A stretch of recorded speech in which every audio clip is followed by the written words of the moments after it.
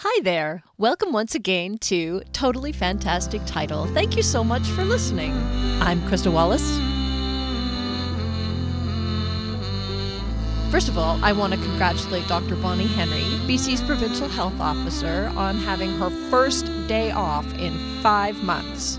In fact, she and as well as Health Minister Adrian Dix had the whole weekend off, just about every day of the week. Dr. Henry's kept British Columbians up to date with the information about cases of COVID-19 and given all kinds of advice and answered endless questions. And she's just been working tirelessly, as has Health Minister Dix. There was an article in the New York Times about Dr. Henry recently, and I learned stuff about her I had no idea. What an amazing woman, and we are so fortunate to have her working for us here in BC. So, Dr. Henry, I toast you, and I hope you had a wonderful weekend doing whatever you wanted to do, because it is well-deserved.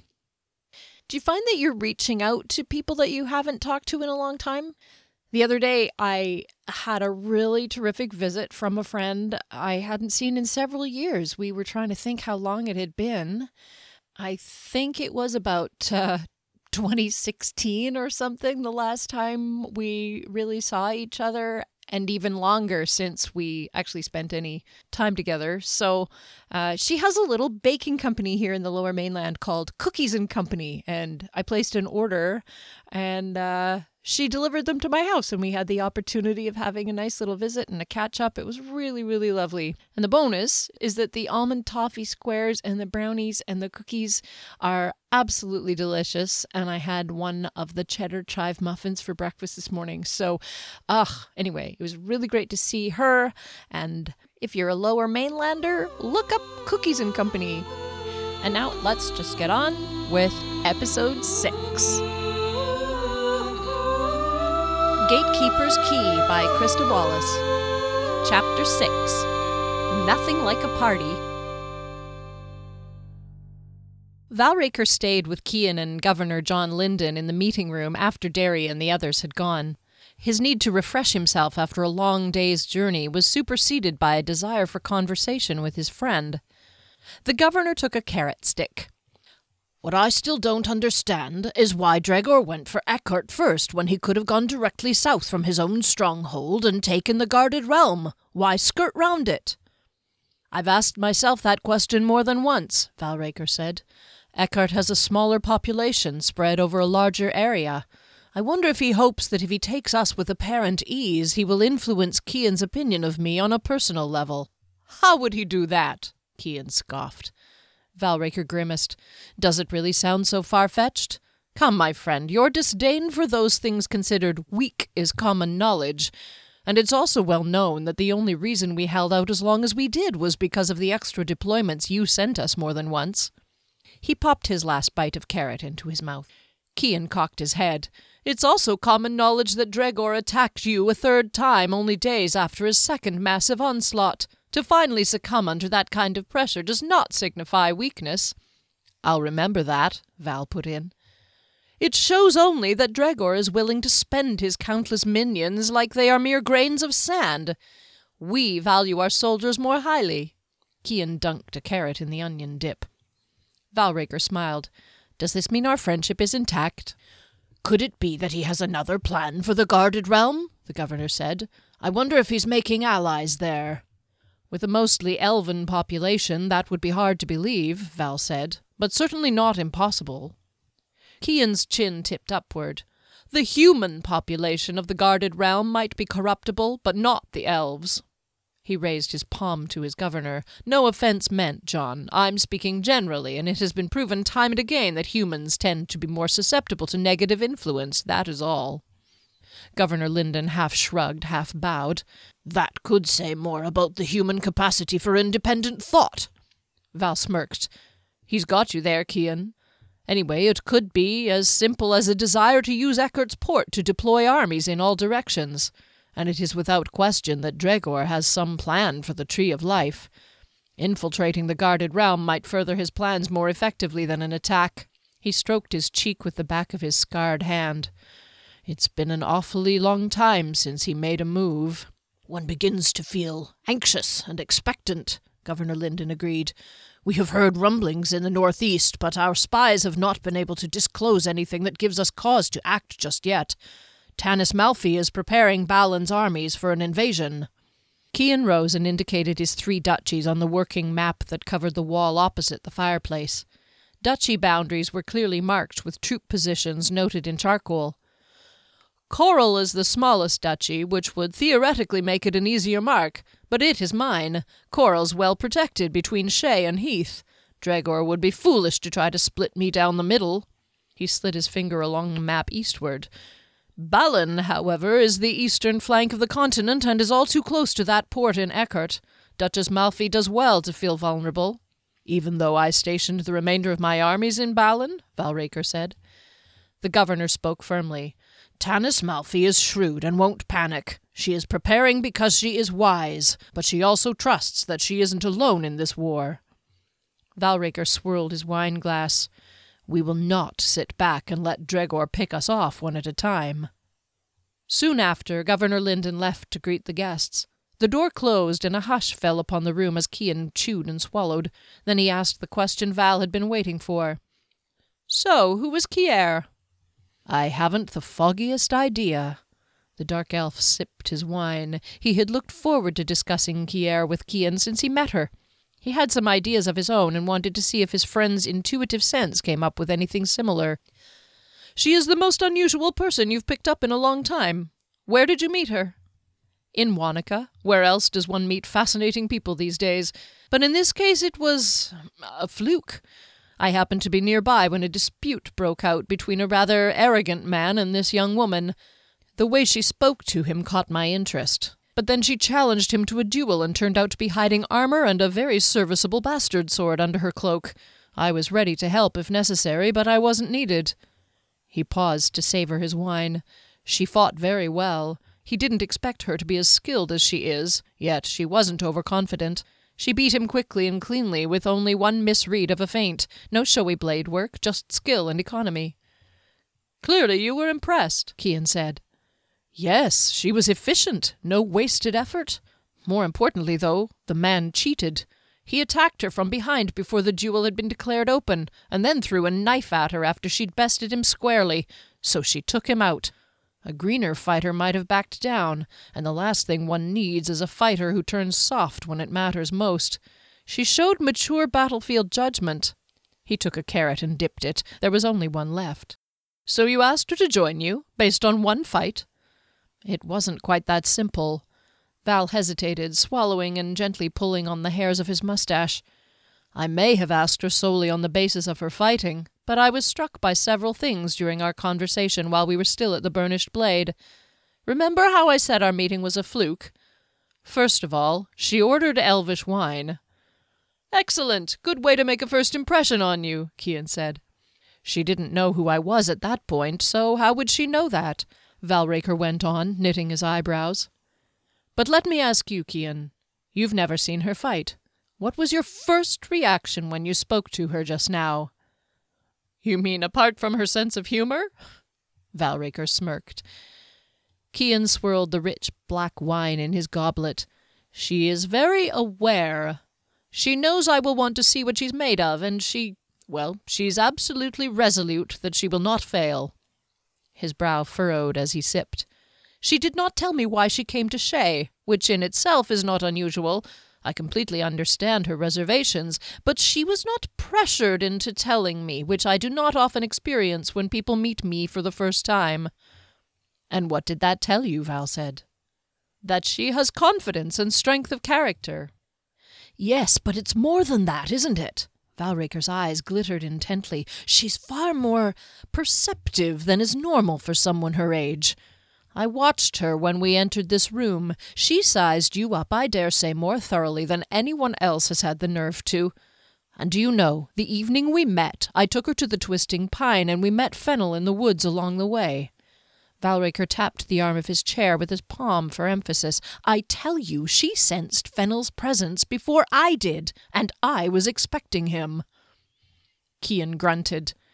Valraker went on. "That's rare. She has an inner quality that I can't define. There's a whole lot more to this one." "I see what you mean. Kian's fingertips played with the carved grooves on the arm of his chair. "I did get the sense that she was reading me just as much as I was trying to read her." Valraker nodded slowly, encouraging his friend. "She is very guarded as well," Kian added.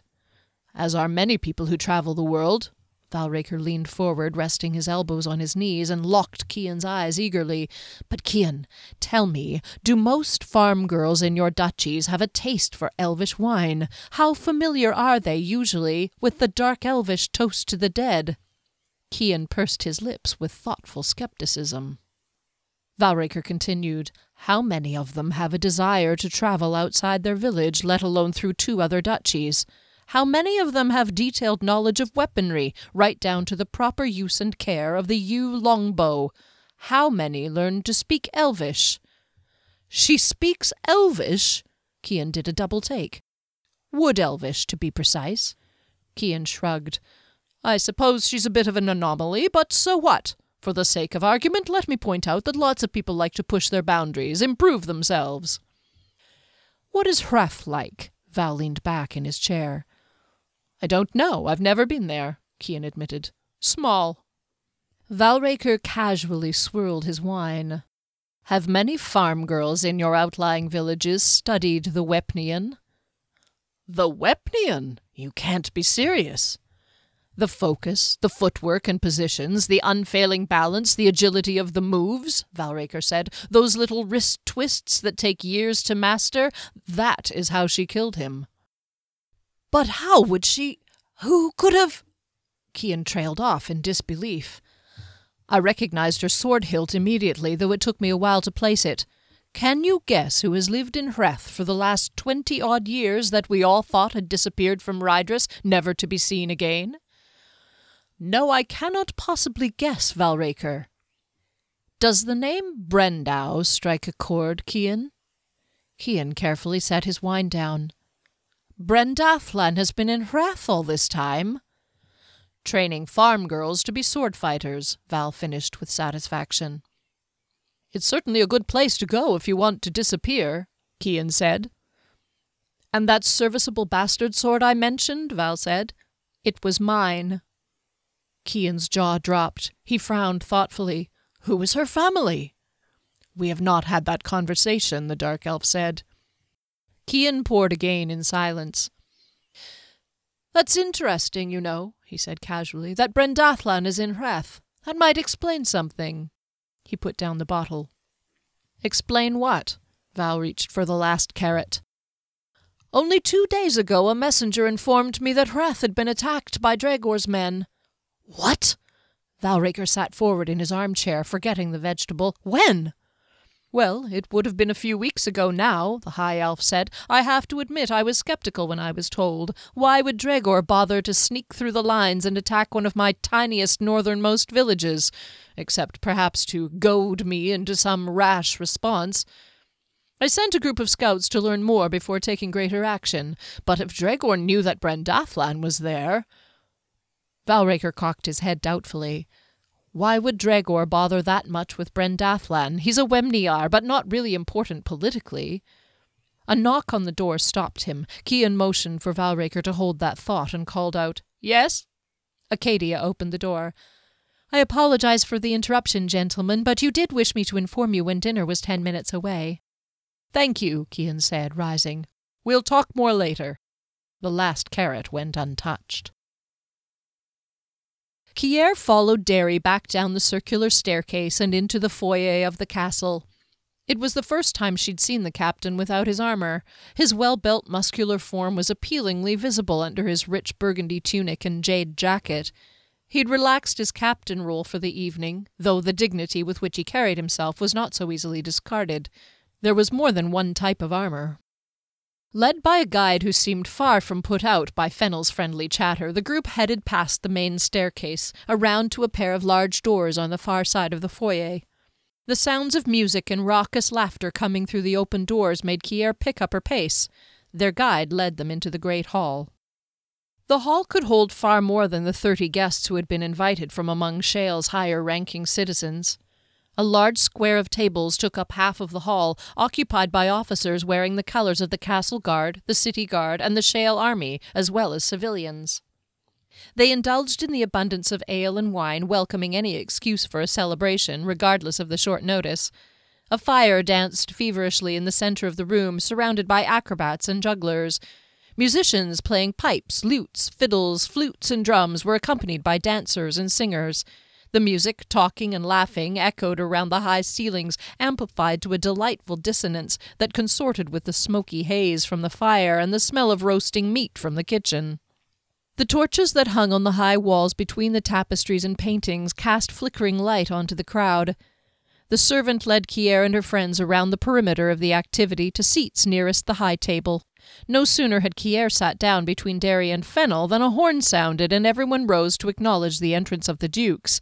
The juggler caught his props, the acrobat righted herself from her inverted position, and the musicians struck up a lively air.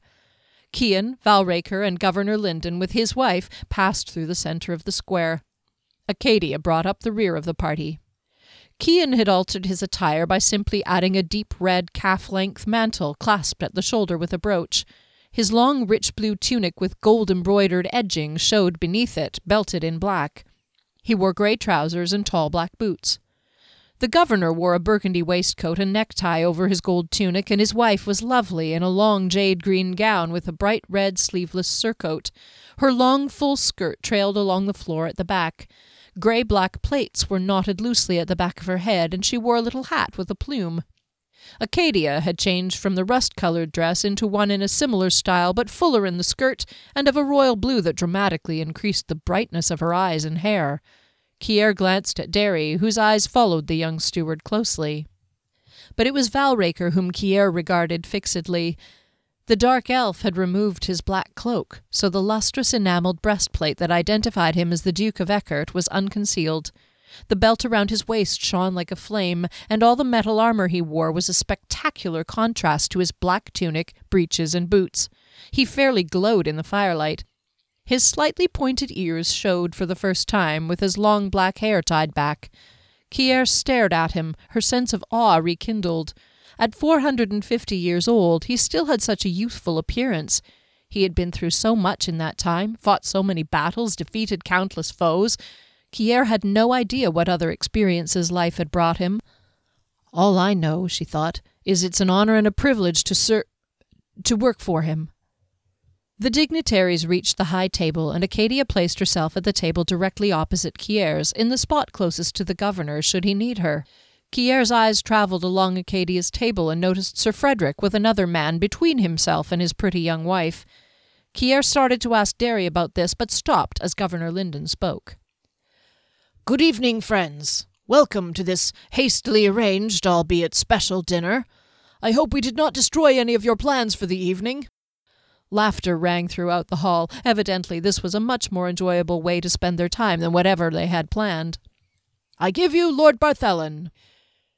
Cian rose. "Thank you, John, and thank you all for coming to help me welcome my friend and colleague, Lord Valraker, the Duke of Eckert."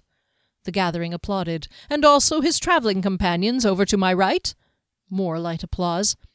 "I don't wish to frustrate everyone's appetites further, so let us be served."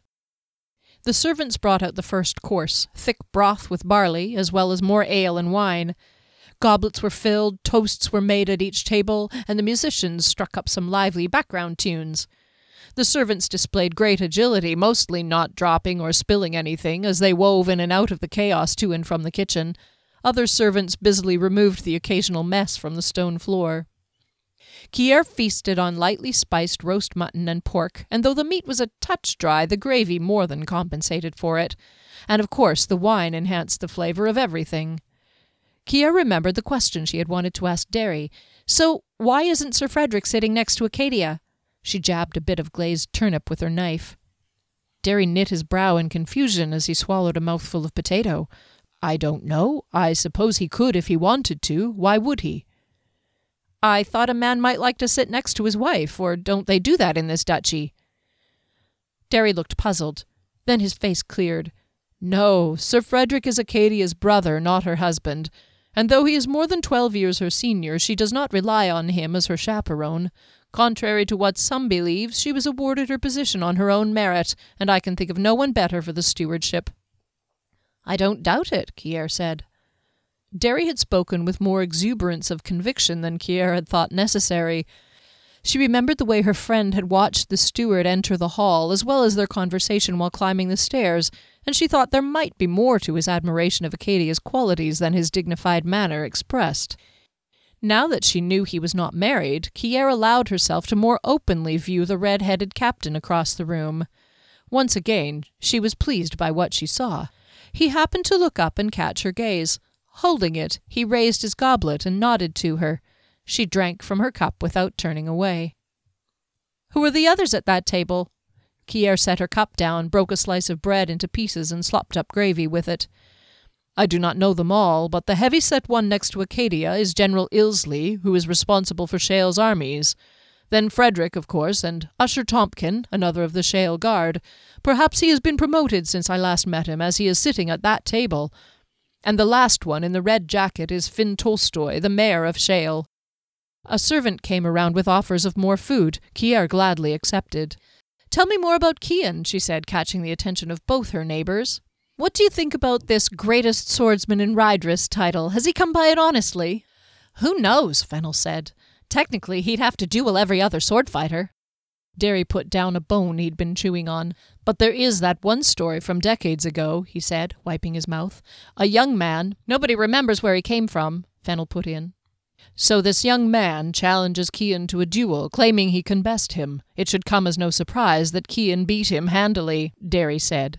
"And as recompense for wasting his time," Fennel said, "Kian demanded a token from the challenger." "The upstart, more like," Derry said, "but that's right." "What did he want?" Kier asked. Fennel was nearly bursting. "His trousers!" "Oh, no!" Kier laughed in spite of herself. "But that isn't the end of it," Derry said.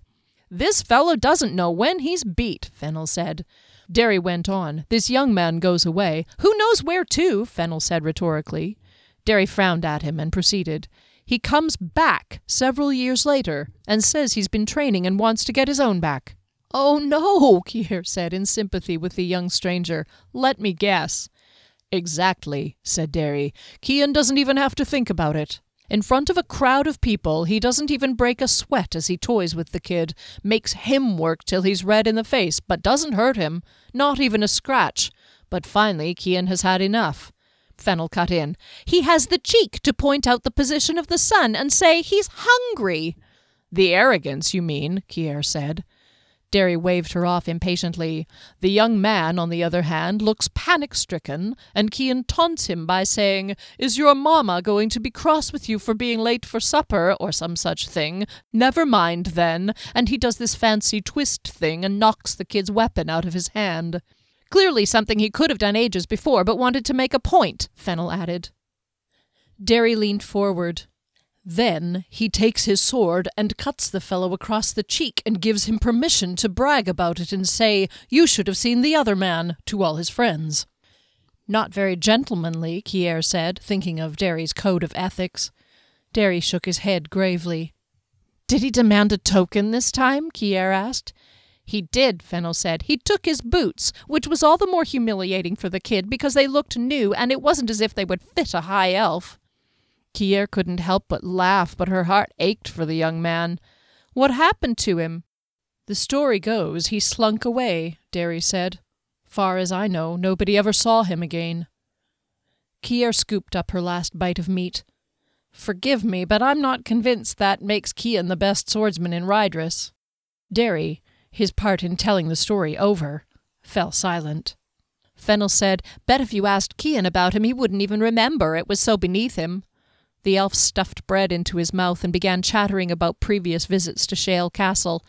Not listening too intently, Kier absorbed his words along with the din from the hall. "I wonder what Fennel's like if he has sugar." Murmuring politely in response to the elf's tale of being bitten once by a hedgehog, she observed the guests, amazed and amused by the brightly coloured clothes they wore, the amount of food they ate, and the variety of responses to alcohol consumption. Every once in a while her gaze stopped on Sir Frederick. She made quick observations, then moved her glance along. Unlike Derry, Frederick's mood was evenly balanced between seriousness and humour. She liked that. He and his sister didn't speak much, but that may have been because they weren't adjacent to each other. Frederick talked and laughed with his companions and came across as a genial person. Kier was all the more curious to know why Derry was so ill at ease around the night. She was pleased to notice that Sir Frederick glanced her way frequently, but she was not a blushing schoolgirl, and she remained distant, her own attention to him not overt. The meal finished, her belly was full, and she felt supremely content. Kier and her companions savoured yet another nectarious selection from Kian's supply of elvish wine. Kier drained her cup and offered to pour for Derry. He placed his palm over his cup. "I've had 2, thank you. Any more and I won't be able to stand." "That's it?" Kier poured a little for Fennel, then refilled her own cup for the 6th time. "I find elvish wine quite potent. Will you not need to be carried up the stairs?" She laughed. "Not at all. I'm barely tipsy." "How are you enjoying yourself so far?" Derry said, and she smiled at him hesitantly. Apart from the story about Kian, he had said little since their exchange of words at the beginning of the meal. Perhaps the wine was helping him get past the fit of pique that had come over him earlier.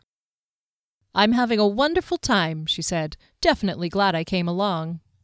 "Perhaps I could take you on a tour of the city at some point and show you around." "I'd love that," she replied. "Perhaps tomorrow or the next day, then, depending on Valraker's plans." She agreed. Derry did not appear to have anything to add, and her attention was soon drawn elsewhere. The guests had begun to mill about, some venturing to the head table to pay respects to the dukes, and others gathered nearer the performers for a better view. Kier was mildly disappointed to see that Sir Frederick's chair was empty. She shrugged to herself. "He knows where to find me." She was right. Within moments the knight appeared before them. "Derry, a pleasure to see you again." Sir Frederick extended his hand. Derry rose to grasp it. "The pleasure is mine, as usual, Sir Frederick." Derry's reply was extra formal, it seemed to Kier. She did not believe for a second that there was pleasure there at all. "I continue to admire you for your dedication to the cause of your lord in spite of his state of exile." The knight spoke sincerely, but Kier noticed a slight upward turn to the corner of his mouth. "Our state of exile is the very reason that we must continue to fight for our cause," Derry said with controlled passion. "We must never give up until we have regained the freedom of Eckert and all of Rydris." The older man nodded gravely. "May Dregor soon meet his end." It struck Kier she was now in the real world and no longer falsely protected by isolation and ignorance. She had been more aware than most of her peers, thanks to her education with Brendau, but this was her first encounter with men who had actually been in the thick of the battle for years. She was gladder than ever that she had chosen to leave Hreth. Apparently through with formalities, Sir Frederick changed to a brighter tone. "So, Derry, have you fulfilled your dream yet?" Derry's face elongated and redness crept up his neck. "It seems to be more your dream than mine," he said with quiet restraint, "but it is my own affair, and I am not inclined to discuss it, sir, one way or the other." "Affair indeed," Sir Frederick winked down at Fennel, who smiled wanly. "We shall continue to await the joyous celebration, then." Kier heeded her first instinct. Rising swiftly to her feet, she drained her goblet and extended her hand. "I'm Kier," she announced, looking hard at Sir Frederick. He turned to her with a gallant smile. "I was wondering when Derry planned to introduce me to Valraker's newest edition." "Why trouble Derry when I'm perfectly capable of introducing myself?" Sir Frederick's eyebrows went up, but he quickly recovered. "I am Sir Frederick Hayland, Kian's captain of the guard here in Shale." "I know." "Ah, someone has kept you well informed." "Derry's been making me feel at home as a guest in a strange city." "Always the gentleman is our young Derry. So, have these rogues gone easy on you?" "You should be asking whether she's gone easy on us," Fennel interjected, a mild slur in his voice. "Things have been altogether too interesting since she came along." "Oh, in what way?" "Nonsense," Kier gave the elf a warning look. "He only thinks that because he has someone new to blether to. Everyone else is tired of him and tells him to shut up." She grinned, and Fennel blushed, reacting to both the ribbing and the rebuke. The last thing she needed was for people to talk behind their hands about the girl who killed a man in Wanaka. It wasn't something she was proud of. They were spared any more awkward moments by the announcement of the evening's entertainment. "More entertainment," she said. "Shale certainly has its share of talented performers." She invited Frederick to sit down in the seat Giskellen had just vacated on Fennel's other side. The mage had gone to check in at the guild house in the city. Janik had also left them to join the fellow Derry had identified as Usher Tompkin at the table opposite. To Kier's amazement, the young man actually looked happy to have the dwarf's company. A handsome young bard hushed the room with a few strums on his lute. The neck of the instrument was ornately carved of some pale wood in the shape of a swan's head.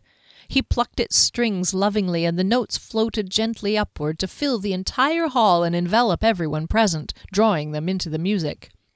He began with the tale of the county alliance that formed the guarded realm. The ballad painted melodic portraits of unusual people and sketched scenic landscapes in Kier's imagination. She all but lost herself in the magical strains that flowed around them, but remained acutely aware of a barely disguised sullenness from Derry. "What's the matter with you?" she asked quietly. "Nothing is the matter with me." He spoke too quickly and with too much determination for her to believe him. "At least pretend to have a good time." She lowered her voice even further. "Even though you don't care for Sir Frederick." Derry sank into moodiness. She shrugged him off. She intended to become more acquainted with a certain somewhat arrogant but good-looking man who was not married to Acadia, and she refused to allow this tiresomely stone-faced fellow to dampen her pleasure. In a voice that spoke as melodically as it sang, the bard introduced himself as Becklin Arterian and expressed his honor to be the entertainer for such noble guests. "I hope to see some dancing now," he cried, and his fingers hopped along the strings to a spirited two-step.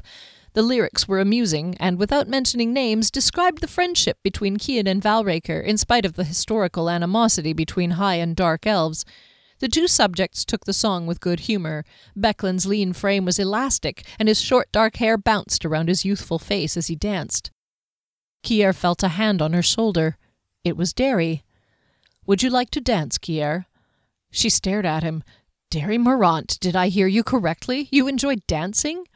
"Yes, I do. Do you?" Kier shook her head. "No, sorry, I don't. I trip so much you'd think I had 5 feet. But thanks anyway." "Very well, then."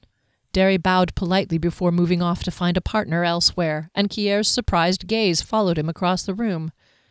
She would have guessed that Derry wouldn't draw attention to himself, yet she admired his ability as he whirled about the floor with Acadia. He steered his partner with grace and elegance, contradicting his rough style as a warrior. He didn't laugh, but he did smile. Kier was pleased to see he was capable of it, and she thought he might actually be having fun of sorts. Acadia, of course, was beautiful and followed his lead expertly. It seemed to Kier that they must have danced together before, more than once. It occurred to her that maybe she should learn to dance, to be a part of— "Oh, don't be silly."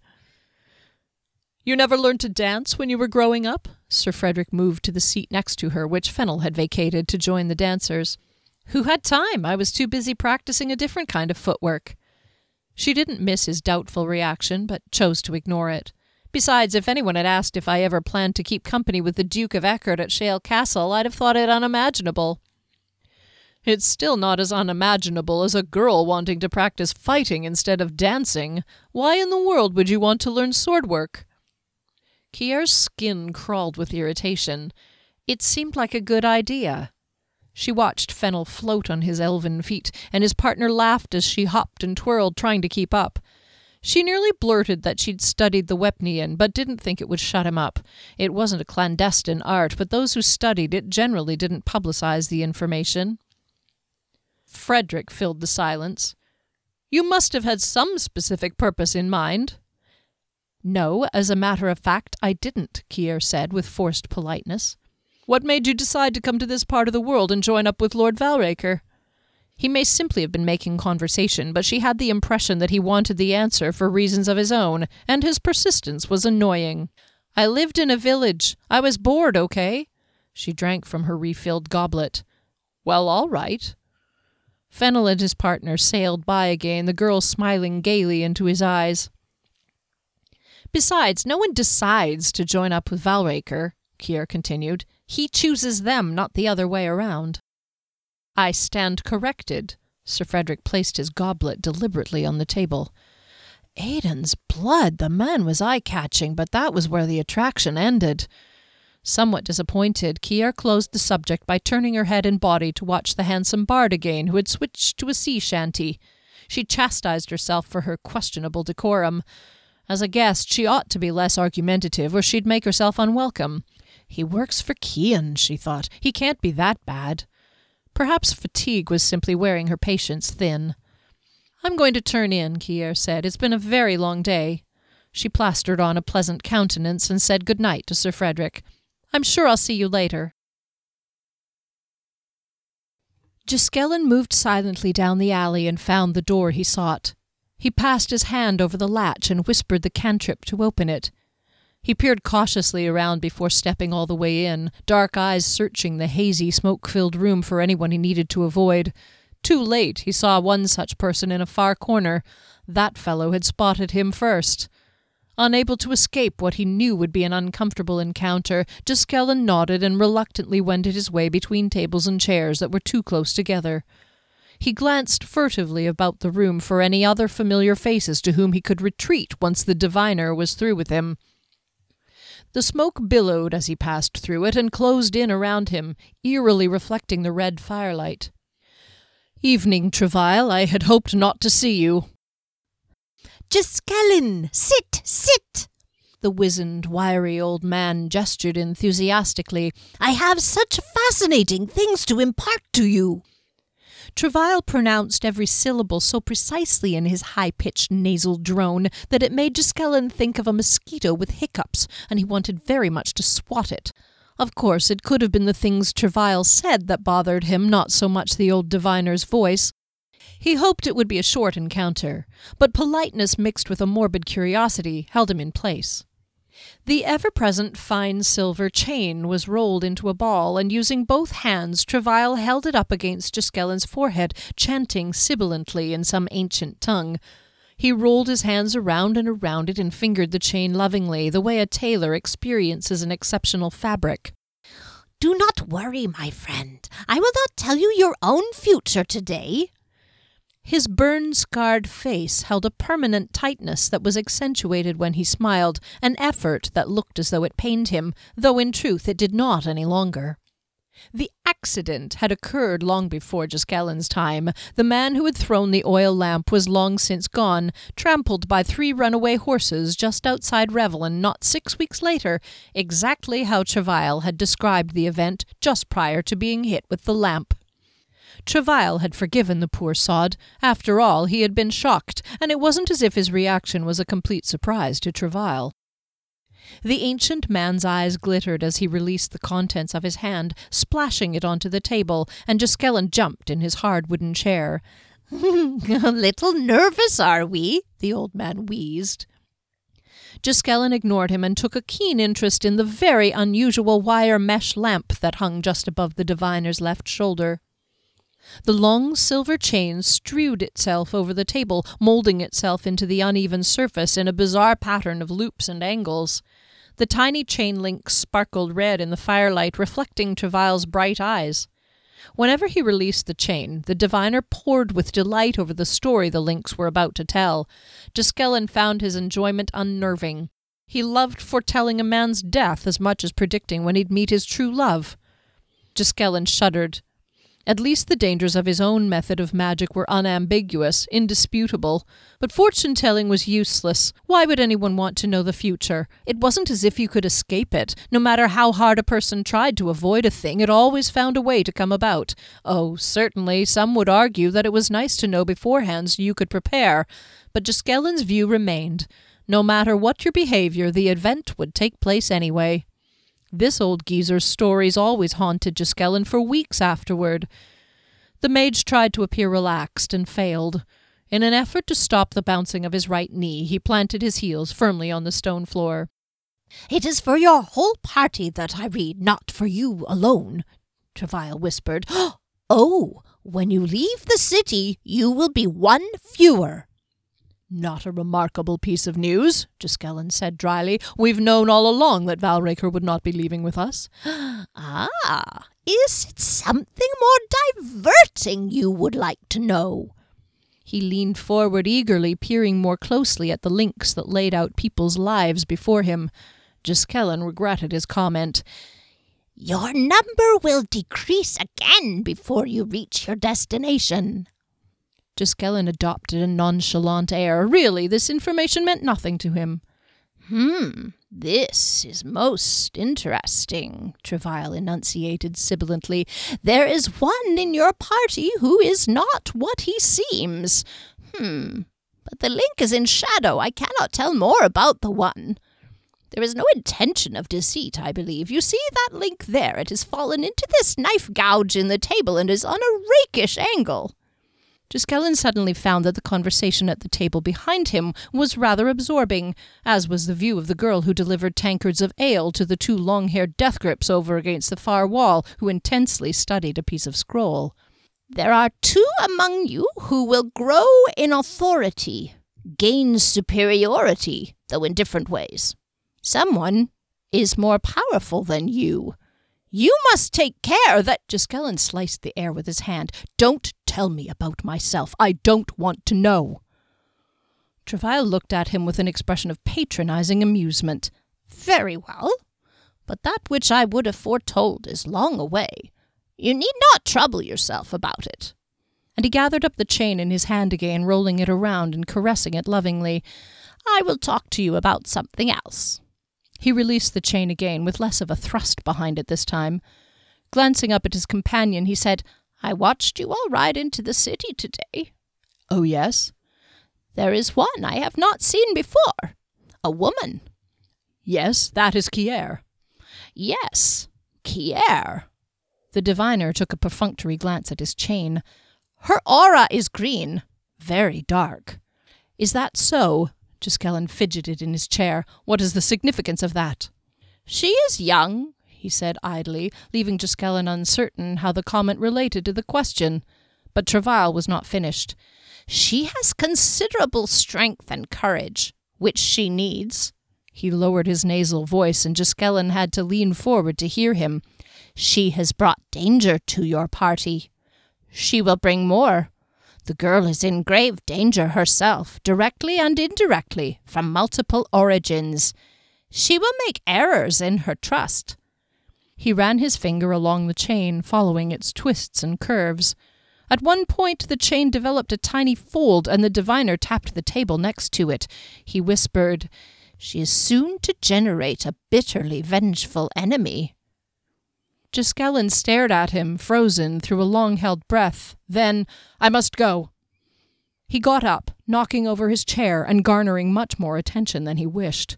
He had hoped to have a brief discussion with Travail, then leave him to find one of his other wizard acquaintances to trade stories and boast about his quick progress with the particularly difficult beast-summoning spell.